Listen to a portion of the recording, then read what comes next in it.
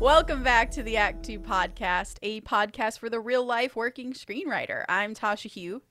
And I am Josh Hallman. And before we rant and or rave about the Snyder Cut today, please remember to subscribe to the podcast so you don't miss out on any of our upcoming topics. You can also give us a rating, write a comment, tell us how bad or good we're doing. And if you'd rather DM us, you can with questions or topic suggestions, or you just want to wave and say hi. You can reach out to us at act2writers@gmail.com. That's all spelled out. Or on our Instagram at act2writers. You can also find me, Tasha, on Instagram at Story Thursday, or on Twitter at Tasha 3.0. And you can find me on Instagram at Josh Hallman or Instagram at Joshua Hallman. All right, so we have a This Week in Writing to start with before jumping into Snyder Cut. But even before jumping into This Week in Writing, I just want to remind everyone that there was a big announcement in our previous episode with the mentorship with Coverfly. And so if anyone hasn't listened to the last episode, go listen to it so you know what the hell I'm talking about. Go listen to it, figure out what the Act 2 mentorship program is all about. We talk with Tom Dever, who is from Coverfly. He's the head of writer success, which I thought was the most kind of epic title one could bestow. That's what his title was? That's what his title is on the actual Coverfly website. Yeah. So, yeah, we talk with Tom about what Coverfly is and how it's really geared towards helping up-and-coming writers, and then talk about how we've come together to create this pretty awesome and I think unique mentorship program. And information on how you can apply is all in that episode. I am so excited for today's episode, and we can do This Week in Writing, but I just got really fired up thinking about kind of like what we're about to cover. I'm so glad because I think you and I have very different things to say about our topic today. I think so. Well, start with your This Week in Writing. Okay, This Week in Writing. I recently had a spec go into the world. Just go into the world. And basically for the last couple days, I'm like waking up in the middle of the night in just like a total panic about life and stuff like that. And I'm sure it's tied to the spec and just kind of like general anxiety. My This Week in Writing is more of a lesson, but it's just to say like everyone's stressed out about writing. And if you're going through some shit, you're having some tough times as a writer, just know I'm waking up at 2:30 in the morning, panicked out of my mind. And a lot of people are. You're not alone in this boat. Yeah, actually, I've been having a lot of anxiety dreams about Tomb Raider. So, like, every night, it's just nonstop. So, yeah, that's very real. So is this just the life of being a writer? You know, I think it is. My previous showrunner also mentioned that he was constantly having anxiety dreams about the project he was showrunning. So it makes sense. You care about something so much. You work on it so much. You put so much of yourself in it. Once the world is watching it, yeah, you're gonna freak out about it. Sweet. Yeah, practice that meditation you keep telling me about. I'm a fraud. It's supposed to help me. I wish we had a different message for that, but I think Josh and I are both in it this week, which is why it's This Week in Writing. Yeah, this week, I mean, it's not that bad. I'm just, everyone's going through it. So if you feel really like crazy at certain times and you're not sleeping, it's normal. All right, so we're going to talk about the Snyder Cut. We have to talk about the Snyder Cut.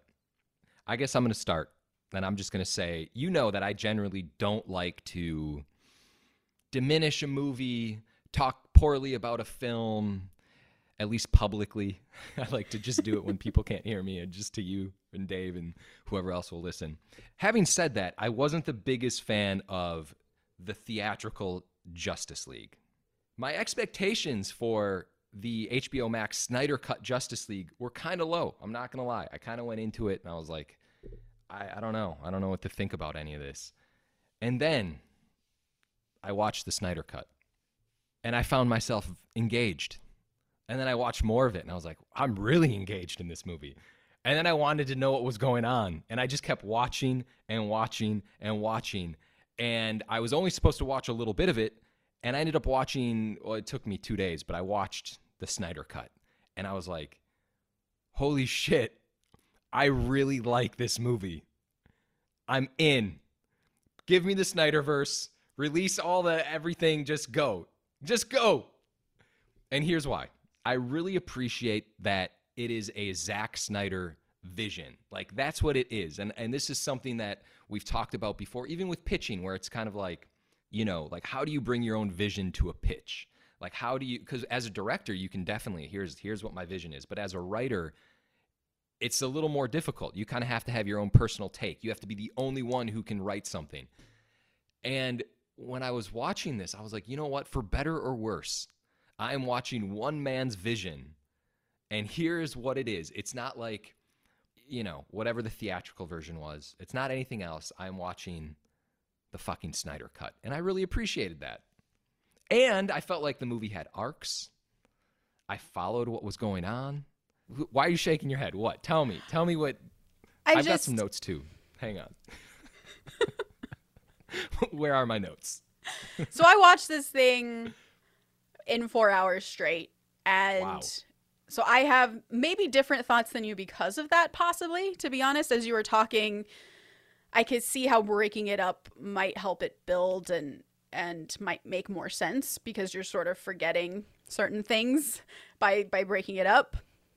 But also, speaking to your vision point, this was written by 3 different people. So that's something to think about too, is yes, it's his directorial vision, but in terms of your question of how do you as a writer put your vision, I would be curious what those different scripts looked like in the development process, in other words.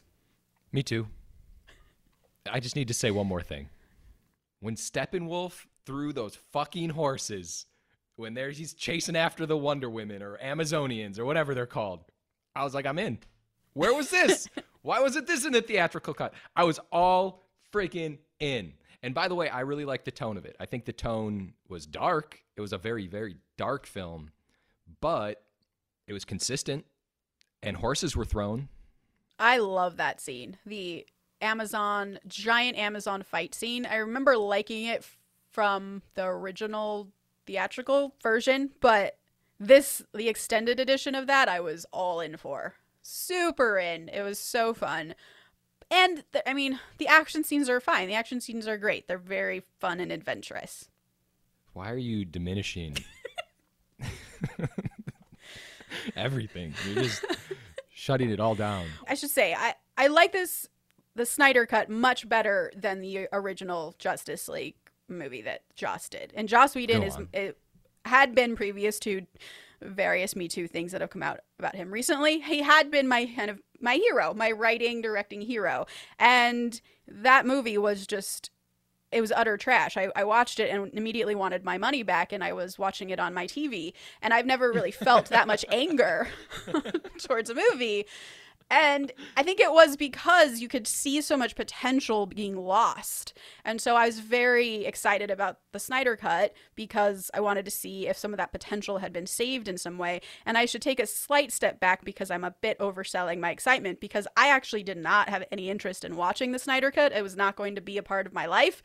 And then my boyfriend, Paul, hi, Paul, he was like, just watch the trailer. Just watch the trailer. And the trailer was kind of epic. It did look like a complete movie. It did have new scenes that I was very excited about. And so I was like, okay, I'm in. And he wanted to watch the old Justice League and then move right into the 4-hour. So it would have been a 6-hour experience, which I was ready to do for the purposes of this podcast because it's a writing lesson, to be sure. Mm-hmm. But I'm glad in the end that we did not do that. Wow. So what's the deal? What's your beef with Justice League? My beef is there were parts of the movie as we were going that we just started laughing at because it felt so ridiculous. It felt like a spoof upon itself.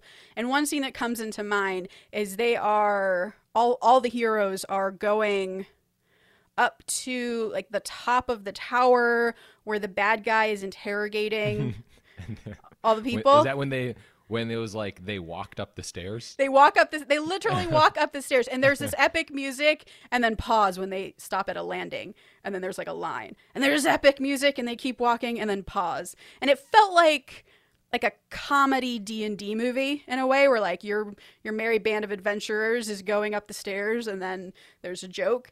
And so it really took me out because there were these moments where it was supposed to be played seriously, and it might be partly due to Ben Affleck's performance, but there were certain aspects that like a line would be delivered and it would take me out because it felt so silly in the tone of the movie. So like I agree the tone was dark, but sometimes it felt kind of silly. The writing did. Oh, really? Yeah. I will just say, and then we can kind of shift a little more to the writing, but I found that scene really funny also, but for the purpose, or for the reason that it's basically like a woman who can fly, like the fastest person ever, and then Batman who can like cling onto walls, and they're like, I'm going to take the stairs. And they just go up the stairs. And the Cyborg who can fly. And it's like a very urgent thing. There's urgency to this moment, and they're walking up the stairs when none of them have to. It was very confusing. And I think that is sort of a microcosm of the macrocosm for me in terms of things that I was bumping on in this movie, is that a lot of stuff didn't make sense. And it was taking away from what the characters, like the power of the characters. And it kind of turned them in many ways ridiculous in my mind. Wow. I bet, I will say I probably could have edited that movie down to 3 hours. Yeah. Well, why did you like it so much? Well, I really did feel like there were arcs. Like I knew what was going on with everyone. What's interesting about DC is like they have the blueprint on how to have a successful superhero universe. Like it's been done literally for the past 14, 15 years or whatever it's been. And all they have to do is look at what Marvel did and be like, all right, here's phase 1. Here's phase 2. Here's phase 3. And they can establish all of these characters with their own standalone movies, but they kind of rushed into it, and they did Man of Steel, Batman, Superman, and then obviously then Wonder Woman, then Justice League. But the point being is that I wish the characters were more developed, because I feel like, at least in Marvel, you know them, and then you're rooting for them. And when they become the Avengers, you're really on board, and you know their quirks, and you know this and that, And I don't think Justice League necessarily has that. Although, for whatever it's worth, in this movie, the Snyder Cut, I did feel like, okay, there's like all of the characters kind of. Did Wonder Woman have an arc? Yeah. She chopped off his head at the end. I mean, that was pretty amazing. That was awesome. Yeah, I just felt like there were arcs with all the characters. I got it. I understood what was going on. I don't understand what's going on in a lot of movies with this kind of mythology. Yeah. But I understood what was going on in this movie for whatever reason, which is crazy. It is crazy because a lot of what I'm going to talk about when we start talking about mythology is how it makes absolutely no sense. But as part of it, I do think there's a lot of audience forgiveness in the sense that you generally get who the bad guy is, that they generally want to destroy the world. And there are these people who are at odds with each other, but come together anyways for the greater good. Like that's a simple story to tell in a way because the audience immediately gets it. I think a lot of the details get missed in terms of execution of mythology, which we can talk about later. What's really interesting is I've been asking myself if I had not seen the Justice League theatrical version, I've been wondering how I would feel about this movie. But this is something I'll never be able to undo in my brain. Yeah. It's like I knew how, like what you were saying, kind of like missed potential. Yeah. And then I watched this, which I think everyone would say is better. It's a different movie. It's a completely different movie. I don't care what anyone says. Yeah. I don't know. I'm fuck, man. And Zack Snyder's from Wisconsin? Is that some bias I'm hearing here? I don't know. I think what you were saying before is really important and points at the big problem for me, which is that we don't have movies about anyone except for our main three. And for me, Cyborg, I did not care about him at all. And I wanted to. I like the idea of a father-son story and him growing into loving and caring for his father and kind of getting over his own rage at his father's absence. But without a movie about him, I was not emotionally invested. And so there were many times when the movie would cut to Cyborg and, he's dealing with having his father die. And I was like, I don't care. Let's go back to the main three who I actually care about, because I didn't understand why we were even in that story. And it felt like he was just a convenient part of the story because they needed someone to plug into the mother boxes. But other than that, I wasn't sure about his purpose here. Wow, you almost sound like Joss Whedon editing the first Justice League. I think I understand where his instincts came from. It was an extra storyline that didn't need to be told here. If we had another movie about him and I understood more about his relationships with his families, then I think I would be very devastated when his father died. But without setup, without me being bonded to him as a character, it just landed very flat for me. But you cared about the other characters. Yeah. Okay. I mean, Aquaman, no. Aquaman is just there, but he's funny. And so I'm brought along on that journey because I know he's always just going to have a fun one-liner. Flash is interesting because Flash didn't have a movie either. And all you get is those, I think there's only 2 scenes with him and his dad who's in prison. Mm-hmm. And I understood those scenes more. And I didn't particularly feel for Flash. His pain about his dad and stuff was there. It was well acted, but again, I wasn't super emotionally invested in Flash, but I understood that storyline actually much better than I understood cyborgs for some reason. And it may be the acting, to be honest. Wow. I think the cyborg, he chose to act in a very kind of robotic way, right? So there was very little emotion portrayed in that acting, where the absolute reverse is for Flash. As you were watching this movie, at what point were you like, I'm out. I don't want to watch this anymore? That point is very clear to me, and it is when they're all gathered around the mother box talking about what to do next.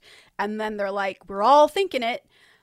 And then the mother box projects the image of Superman as the solution to their problem. It was then that I was like, this writing is a piece of shit. And wow.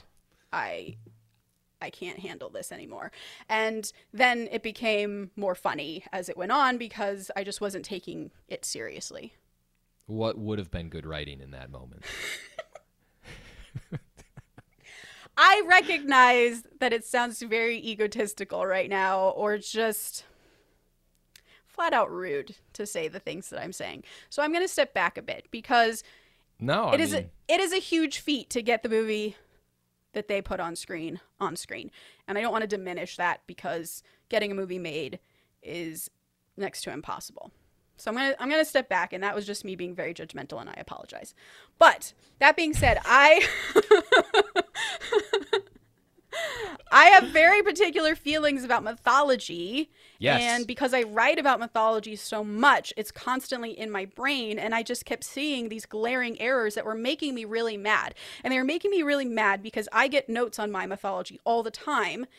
And to me, I'm like, how dare you note me if we're allowing this movie to exist the way that it exists? Because the Snyder Cut got away with murder in many ways with their mythology. And I feel like if we're going to do that, let me get away with more murder than I get away with. I understand that. And mythology is really, really fucking difficult. And I've told you a million times, I'm like, I don't know how you do this.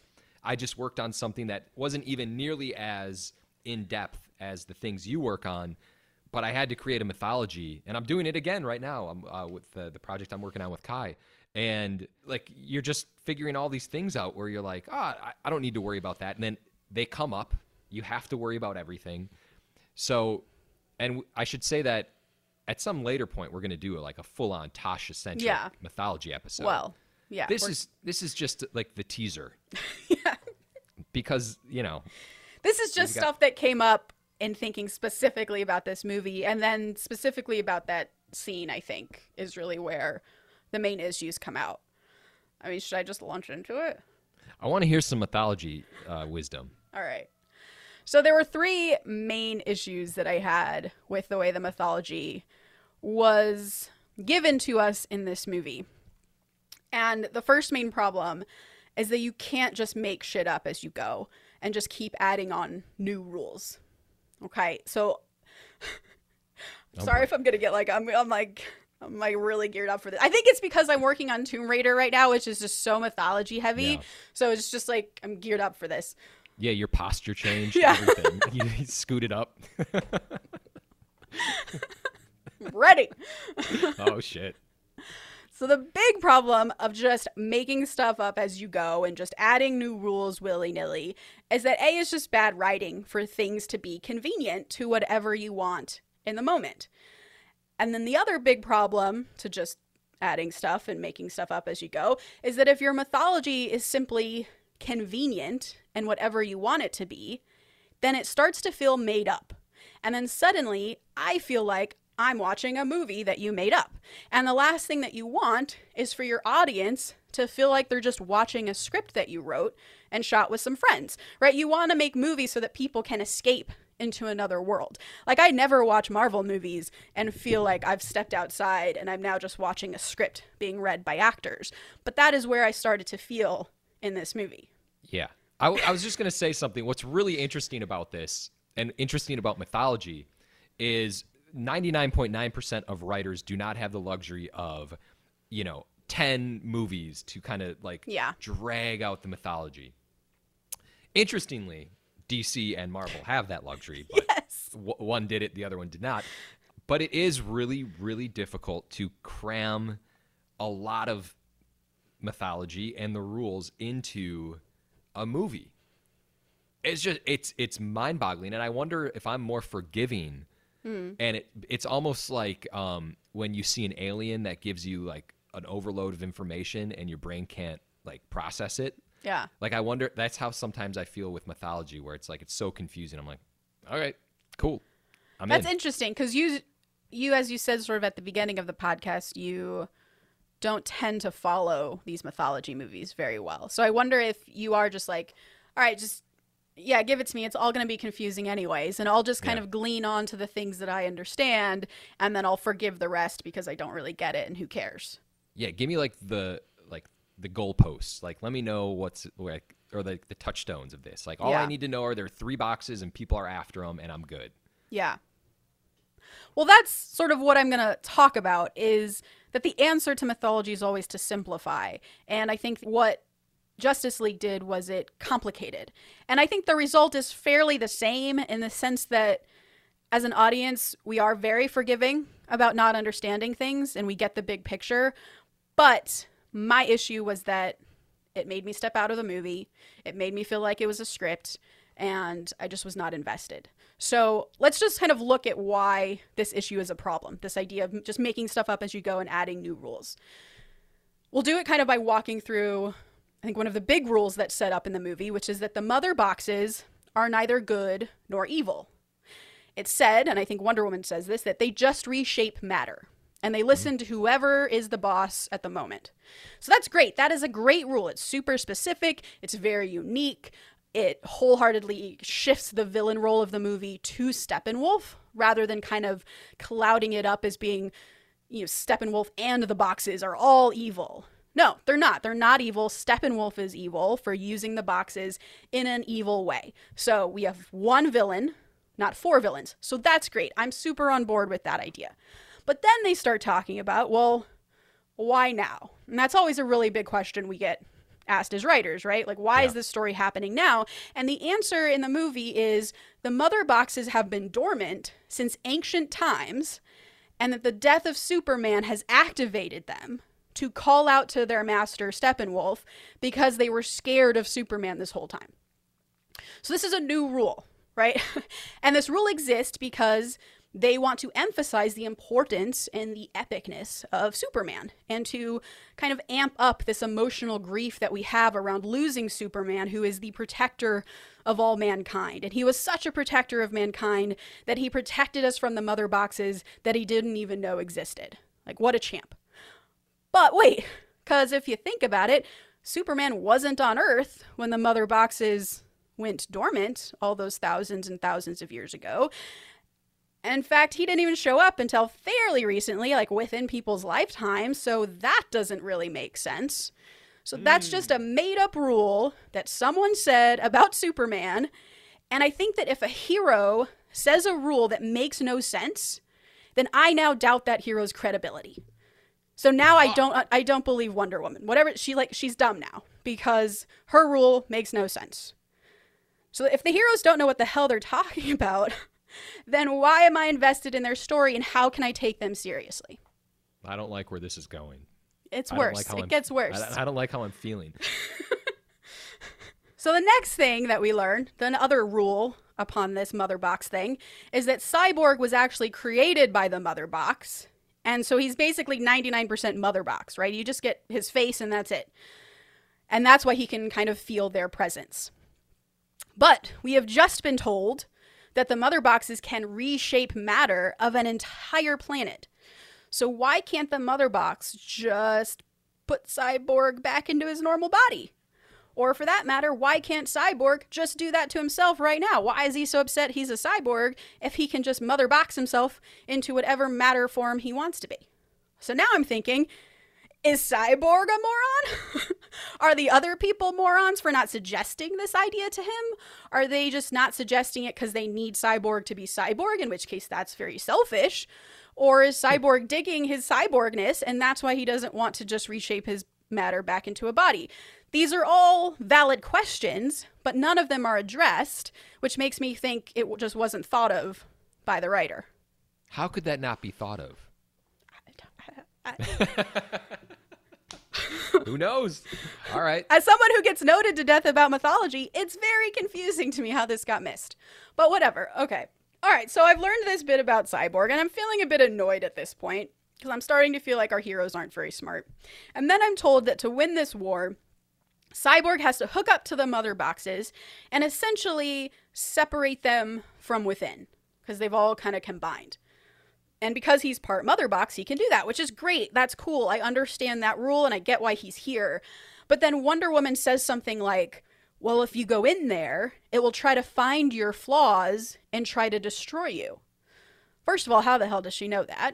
Because I'm pretty sure she just found out what these mother boxes were less than 24 hours ago in that underground temple. But regardless, to me, the biggest bump there was you literally just said that these boxes are neither good or evil. They simply reshape matter. So if they're neither good or evil, why would they try to find Cyborg's flaws and destroy him? Because now that's sounding really, really convenient.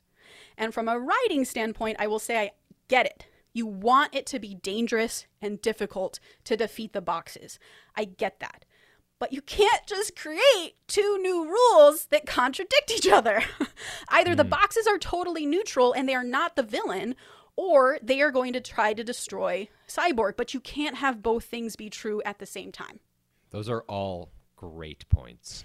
Maybe you feel like I'm noting it to death, but I think the point is that the effect of this is very real on the audience. And as a writer, this is the lesson I'm trying to kind of put forward through my bitterness here, is that I have zero understanding of what this box can and can't do at this point.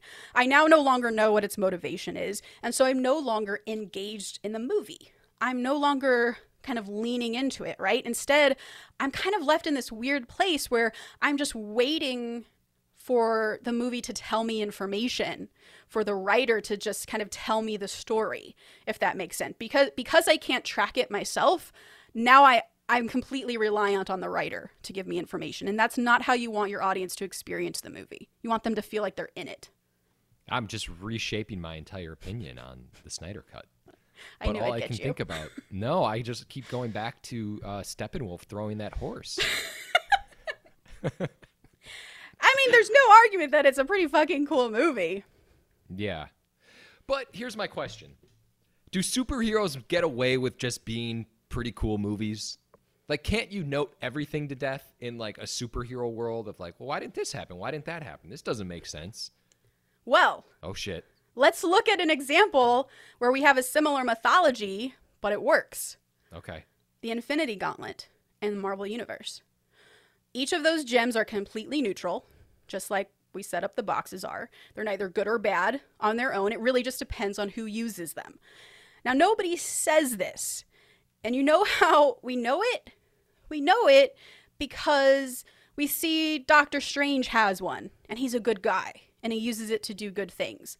We know it because Star-Lord steals one, and he uses it to defeat a bad guy who is just about to use it to destroy a world. In other words, we know these rules because no one told it to us. It wasn't information that was conveyed through the mouth of someone. We know it because we experienced it. Moreover, we know very clearly now that if a bad guy gets a hold of even one of these Infinity Stones, let alone all of them, that he could do some serious damage to the universe. And that's it. That's the rule system. with the Infinity Gauntlet. It is really clean. So you don't have characters just inventing new rules about the Infinity Stones as each movie goes, right? The rules are completely consistent the entire series. It feels like it's the equivalent of if Doctor Strange at some point was like, hey, this time stone can also like make everyone in the world have 2 left feet. You're like, okay, okay. I guess if you say so. That's what it feels like to me in that one scene in Justice League. I get that. No, and to be fair, I didn't really understand what like the anti-life thing was. Oh my God. And I didn't get it, really. I didn't understand. But this goes back to me being like, do I care? That's it. Understand? I mean, that's where this conversation is sort of null and void, is you don't have to care. It's the movie itself is just like a simple bad guy, good guy story. But the reason why this is not Marvel quality is because of all these reasons that you're giving him a pass, but Marvel did the work and their movies don't have these problems, and that's why we don't feel the same way. Yeah. Well, let me just be very clear. It will forever baffle me how WB just didn't just like do what Marvel did. Like it's so bizarre. Like here's a Flash movie, here's a Wonder Woman movie, here's a Batman movie, and a Superman, and a Cyborg, and an Aquaman, and then eventually we're gonna get the Justice League. And then first we're gonna do Batman versus Superman. It's really strange to me that there's not like a plan in place. And it's really strange to me that they seemingly kind of Marvelized the Joss Whedon theatrical cut in the sense where like there was a couple more jokes and the entire movie was a little like brighter and the music was lighter, and it was all these things where it was like, in my opinion, it felt like it was kind of trying to do like a Marvel thing. Yeah, I mean that's Joss's tone, so that's Joss's tone. And it's just weird that like no one would have been like, no, that's not the plan. You can't replicate another Kevin Feige, I guess, is sort of the message there. I actually think I could. I think I could right now. I think I just said how to do it. Yeah, you just make just character a little common movies. Sense. Yeah. That's it. So here's my question for you. We'll get noted to death on things that are just common sense. But then why in the studio system do they just completely get away with it? Is there a point where as a writer you can just say, who fucking cares? Like no one's going to care. This is going to be cool. Well, I think the answer is we are relative nobodies to the creative team behind Justice League. Wow, so that hurt. So Chris Terrio is one of the writers on Justice League. Yeah, he he's wrote no joke. Star Wars, Rise of Skywalker, Argo.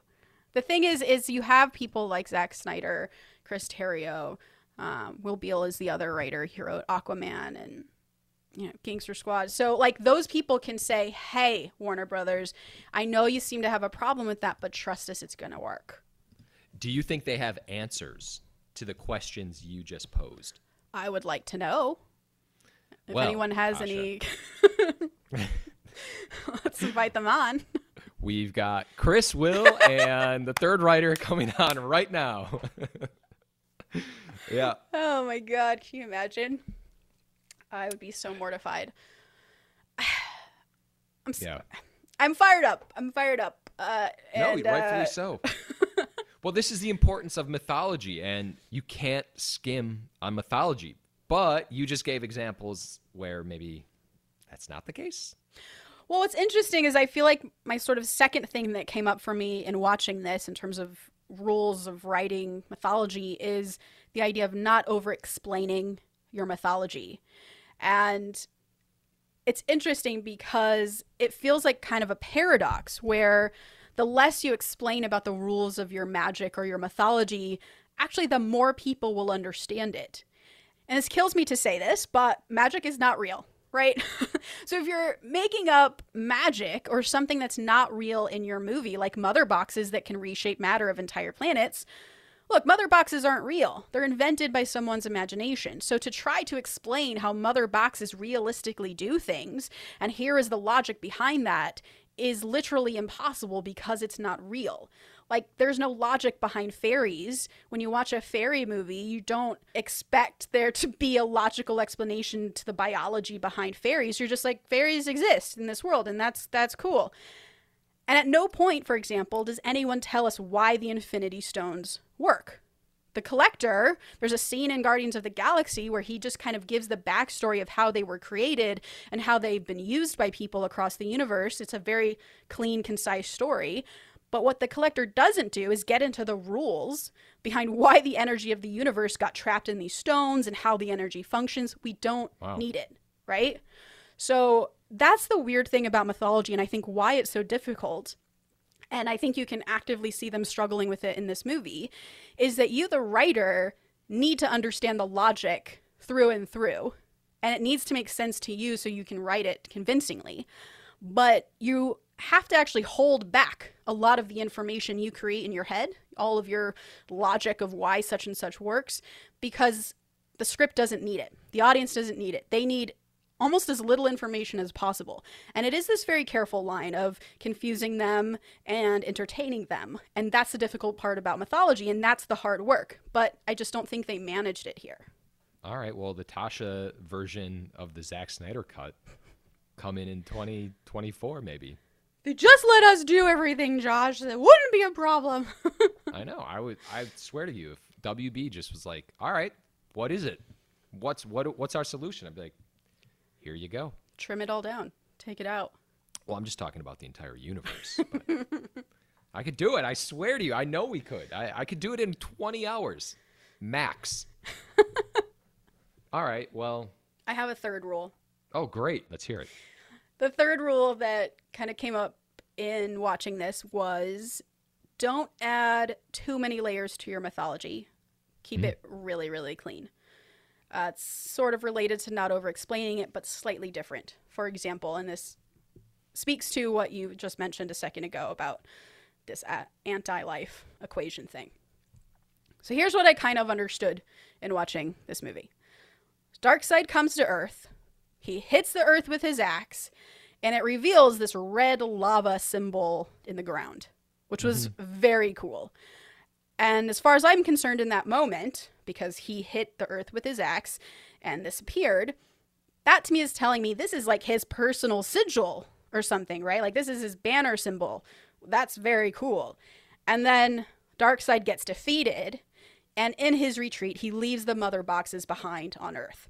And so he goes home and he recovers from his injuries, whatever that looks like. And then he wants his damn mother boxes back. But for some reason, he has forgotten where Earth is. I did catch that one too. I was a little confused. I was like, wait, what? Yeah. How does he know it's here? And it kind of gets worse the more you think about it. Because, A, you're now saying Darkseid, who's like the biggest bad of your whole thing. He's the Thanos of this universe. He just forgot where Earth was, which does not make him a good villain. So then thousands of years later, Superman dies. For some reason, that awakens this box. They now call out to Steppenwolf, tracks him here. And Steppenwolf plan, his plan is really great. It's, I got to get all three boxes together so I can remake Earth into this terrible fiery planet. And I guess the box also possesses people to become zombie demons. That's like a line that's mentioned. Yeah, also was unclear about that. Yeah, you don't need that. No. It's scary enough that the planet's going to be destroyed. You don't need to add a rule that it also turns people into zombies. That gets confusing. Anyways. I'd see that. So Steppenwolf wants the three boxes. A very clear goal, by the way. It's so simple. It's so clean. I know what's at stake if that's the goal. But they didn't stop there. No, there are boxes that are going to destroy the world. And now there's an anti-life equation that's on Earth, which I guess that's what the fiery lava symbol is that Darkseid saw. I didn't understand that. Listen, I will say it's not like I walked away with this without having any beef. I don't know the answer. I really don't. No, that's the point, is nobody knows these answers. But I think what you were saying is right, is that why do you need the anti-life equation? Is it not enough that the three boxes are going to destroy the planet? That feels like a pretty good stakes situation in terms of world stakes for your movie. I totally don't get why the anti-life thing is here. It's just a distraction because this whole movie has been about the boxes. And now suddenly in like the third or fourth hour of the movie, I'm now worrying about an anti-life equation, which was not set up at all. No, I completely agree. Yeah. And also, you can't throw the word equation into it because I'm like, but it's a symbol on the ground. How is that an equation? Equation tells me that it has to be plugged into something to function properly, and that feels complicated too. I actually see this a lot in writing. When people are creating worlds, I see these issues that I'm bringing up happen a lot. So it's not just Zack Snyder and Chris Terrio and Will Beall. Like, this is a thing. So I'm going through this, A, to just kind of remind myself that these rules exist and that you can't do this, but B, to just kind of talk about it, because building mythology is a very specific thing, particularly for movies and television. And it's very different in books, right? You have all of this space. And so I think the more we talk about it, the more we sort of figure out how to do it. And I think the more it's just helpful it is to everyone, because it is this kind of constantly growing, changing thing. And I think it's just very helpful to talk about it. And that's why I'm fired up, is because I'm like excited to kind of dig in and figure out how to fix this so that I don't do it myself, I think. It's always really like eye-opening to have these conversations where people are just poking at things and you're like, oh, okay, why did I do this? Why did I not do that? It's an incredible writing exercise to do something with mythology, just to kind of see how to do it. Yeah, because you just had to create a kind of fantastical mythology recently, and that's not really where you write. You tend to write action adventure. Yeah. Where things are fairly simple in real world. So what did you find to be the most difficult thing in writing mythology? I think it was just the rules, and like kind of tying back into what you were saying, is not making things feel convenient. For instance, without getting too far into what I was just working on, it's like this woman just appeared, and it's like, well, why doesn't she just do this if she has these powers? And why doesn't she do this if she has these powers? So I feel like, so you're just kind of like, well, why doesn't that supernatural thing just kill that person right now? Yeah. And then you have to kind of like work back from there. Well, they can't because of this. Or... Yeah, and this is the process, and it can be very frustrating, but also exciting when you do figure it out. And I think sort of the word that comes to mind when you're talking about that is limitations. And a big thing that I talk about a lot with mythology is you have to add limitations to the mythology, to someone's magic, right? So that they can't just literally wave a magic wand and anything happens. So, like, for instance, there's a limitation with the mother boxes in that they only function if all three are together and combined. So that's a great limitation. It's really interesting. Yeah. So making sure that there are limitations can help you solve those little logic rules a bit, because you can be like, oh, well, it's because in my world, ghosts can't travel through walls. And that's why you can't just escape. And also, I think it's really important if you're dealing with like a bad guy that has mythology, or a bad woman, you have to ask yourself right away, well, how do I defeat this person? Because that was also really difficult for me, is to like figure out, it's like, well, how do you defeat a bad person who has supernatural abilities? Yeah, that's actually something that came up in watching Justice League as well, that actually my boyfriend Paul noticed before I did. I might not have even noticed at all. Yeah. That at the end, when they're discussing how to defeat the mother boxes, the solution is that, as I said, Cyborg has to plug himself into the boxes, but then Flash has to like run at the speed of light or something and create enough energy to then zap Cyborg to put him into the mother boxes.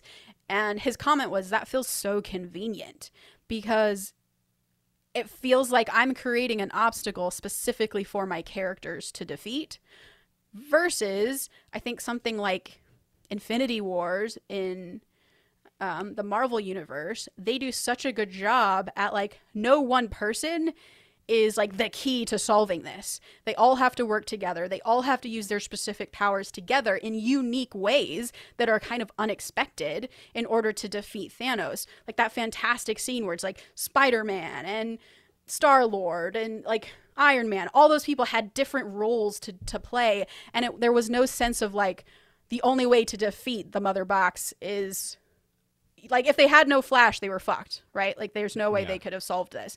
And so I think that's writing yourself into this very convenient hole that you also want to avoid. Yeah. I mean, clearly I am very passionate about mythology and I think about it a lot. Yeah, So rightfully so. we will continue to have these conversations about if you are writing stuff that's heavily mythological, it has a lot of magic rules, for instance, or a, supernatural universe. Definitely stay tuned because this is a topic we are very much going to cover in terms of what works, what doesn't work. Also, what gets noted, what typically gets noted when you are writing these things. I think that's important too, and how to address logic questions, et cetera, Yeah. et cetera. So, a lot of practical things about mythology as well, we're going to get into. See, this is what the Snyder Cut has done to us. It opened up. This is like, we had to talk about this. It's like in the zeitgeist. There's no way we could have avoided. No, we were both fired up this weekend watching it. You know, I watched it twice. Shut your mouth. So I didn't tell Nicole, my wife, I didn't tell her that I watched it the first time because we were supposed to watch it together. And I got so into it the first time that, like I was watching it in segments, and then it took me a little while. And then finally she was like, "Oh, we're going to watch the Snyder Cut." I was like, "Okay, let's do it." And then we sat down and then, female instinct, she was like, "You watched this already, didn't you?" And I was like, "Yeah." So I did. She was like, "Well, turn it off then." Fine. It was one of those moments. Oh, I was like, "No, babe, we're in. We're going to watch it." I barely watched it. Oh, no. So I've watched it. I feel sorry for you. I enjoyed it. I mean, if I watched it again, I would just fast forward to all the really cool, awesome action scenes, of which there are many. Oh my God. He's visually, Zack Snyder's, I mean, listen, you either like it or hate it. And I really like some of his visual choices. Me too. I get why people think it's overdone. I understand like issues and this and that. I get it. It's not like I'm oblivious to it. I just choose to enjoy it. It's like, what wine do I want to drink? You might not like it, but I might like it. Do you think this movie is better than the first Thor movie? What a random movie to throw out there. It's Why are the you worst saying in the series. the first Thor? Yeah, I do. But that's hard to compare to because it's like you need to like say, is this 4-hour movie better than like the Avengers for like part 2 or whatever it was? Hell no. Wow. Any of them. Avengers all the way. We're divided on this. Well, no, I'm not siding with the whole DC. Snyder. No. I'm just throwing it out for a debate. Okay, there's one more thing I want to talk about, and we kind of brought this up with talking about Vision, is that I don't know when this happened, but like Zack Snyder has cultivated a cult-like following. And I was wondering like when and how this happened, and I really believe a lot of it has to do with he is so steadfast with his vision and his style. And I think when you convey a certain amount of confidence with anything, people just really start to believe you, and they grasp onto that because most people don't know. And when the person comes along and they know, I think people really respond to that. And I honestly believe Zack Snyder is like, hey, because he's so unique in his like artistic vision that I think people are like, yeah, that's what I want to see. That's it. This isn't, you could watch it's like watching a Michael Bay movie. It's like, a Michael Bay movie, a Zack Snyder movie, a Spielberg movie. I hate to say it, but like, when directors, certain directors, there's other directors where you'd be like, I have no idea who directed this, and I'll never know. So anyway, my point about vision is that, and why this ties into writing and kind of bringing this full circle to something we talked about earlier, is like, if you can just convey why what you're doing is what someone needs and what they want, you're going to be good for the rest of your life. That's a big promise. Oh, I'm certain of it. I pretty sure that vision and voice in a script is one of our upcoming topics, actually, because you and I have been thinking about this a lot lately. Yeah. And how to convey that in a script and what that even means. So I feel like I'm going to save my thoughts for that episode. Oh, thanks for letting me say mine then. That was great. Gotcha. All right. All right. So that, I mean, those are my feelings about Snyder Cut. It was really just mythology. Everything else you're talking about, the tone and the beauty of the movie and the action sequences, that was all great. It was fun and yes, beautiful, but so aggravating. The mythology got you. I could understand why it would get like someone like you who works in mythology. I think that's it. Like, I was taking it personally because I'm like currently getting notes about mythology, and so I'm like, but look at this. Look at this piece of shit mythology. This is one of those things where I remember watching one of the Fast and Furious movies, and like it was that one movie where The Rock had a broken arm for like 24 hours, and he flexed and broke the cast, and then he fought Vin Diesel at the end, and Vin Diesel stomped on the cement on the rooftop and the entire roof. He's like, you know, I don't know, take it to the streets or whatever he says. And then I remember thinking, like, how the fuck can these get away with, like, how is this even possible? But people just like it. Like, you can get away with absurdity if you're already kind of established in like a brand. I don't know. It's bizarre. And for the record, I fucking love the Fast and Furious. I can't wait for the next one to come out. I cheer. I tried watching one once, and I shut it off after 10 minutes. One? You've never seen beyond 10 minutes of Fast and Furious? I've seen the one everyone hates, Tokyo Drift. No, it's a good one. They're all good. I liked it. It's just... But any other one? Oof. Oh, Tasha. I can't do it. I can't do it. Tasha, you're missing out. Like... Oh, I don't think I am. No, you're missing out. As soon as they start talking to each other, I just can't handle it. It's all about family. No. Funny story about that movie. Yeah. So I worked at Universal, and so I hear stories about Fast and Furious, which was their biggest franchise. And no one could crack the Fast and Furious movie. Everyone knew they wanted it. No one knew how to fix it, how to make it what they imagined it could be. It was just always out of reach. And so they were kind of giving up on being able to crack it. And someone comes in and says, let's make it a Romeo and Juliet story. It's a love story. And that's when it all clicked together, is they wrapped this insane fucking world of, I don't even know what it's about, car racing or something, and put it around a love story. And that became sort of the core, the anchor to the storytelling. And that's what made the movie possible. Give me a Corona, give me Vin Diesel in a tank top, and I'm watching the Fast and Furious movies. All right. I'll take us out with the quote of the day. Yeah. A mythological image that has to be explained to the brain is not working. Joseph Campbell. All right, please remember to rate and subscribe. Follow us at Act 2 Writers for more awesome writing stuff. You can follow me, Tasha, at Story Thursday on Instagram or on Twitter at Tasha 3.0 and tell me that I'm wrong about the Snyder Cut. That's okay. Yeah, please reach out to her. And also, I'm on Twitter as Joshua Hallman and Instagram as Josh Hallman.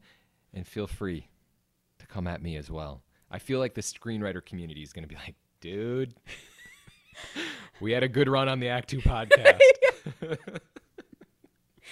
All right, to clear the air in a way, I respect Zack Snyder very much. I just do not agree with his mythology choices in this movie. As always, the Act 2 podcast is a production of Act 2, a network and support group for the everyday working screenwriter. This episode was edited by Paul Lundquist, music by 414 Beg, which you can find on Spotify.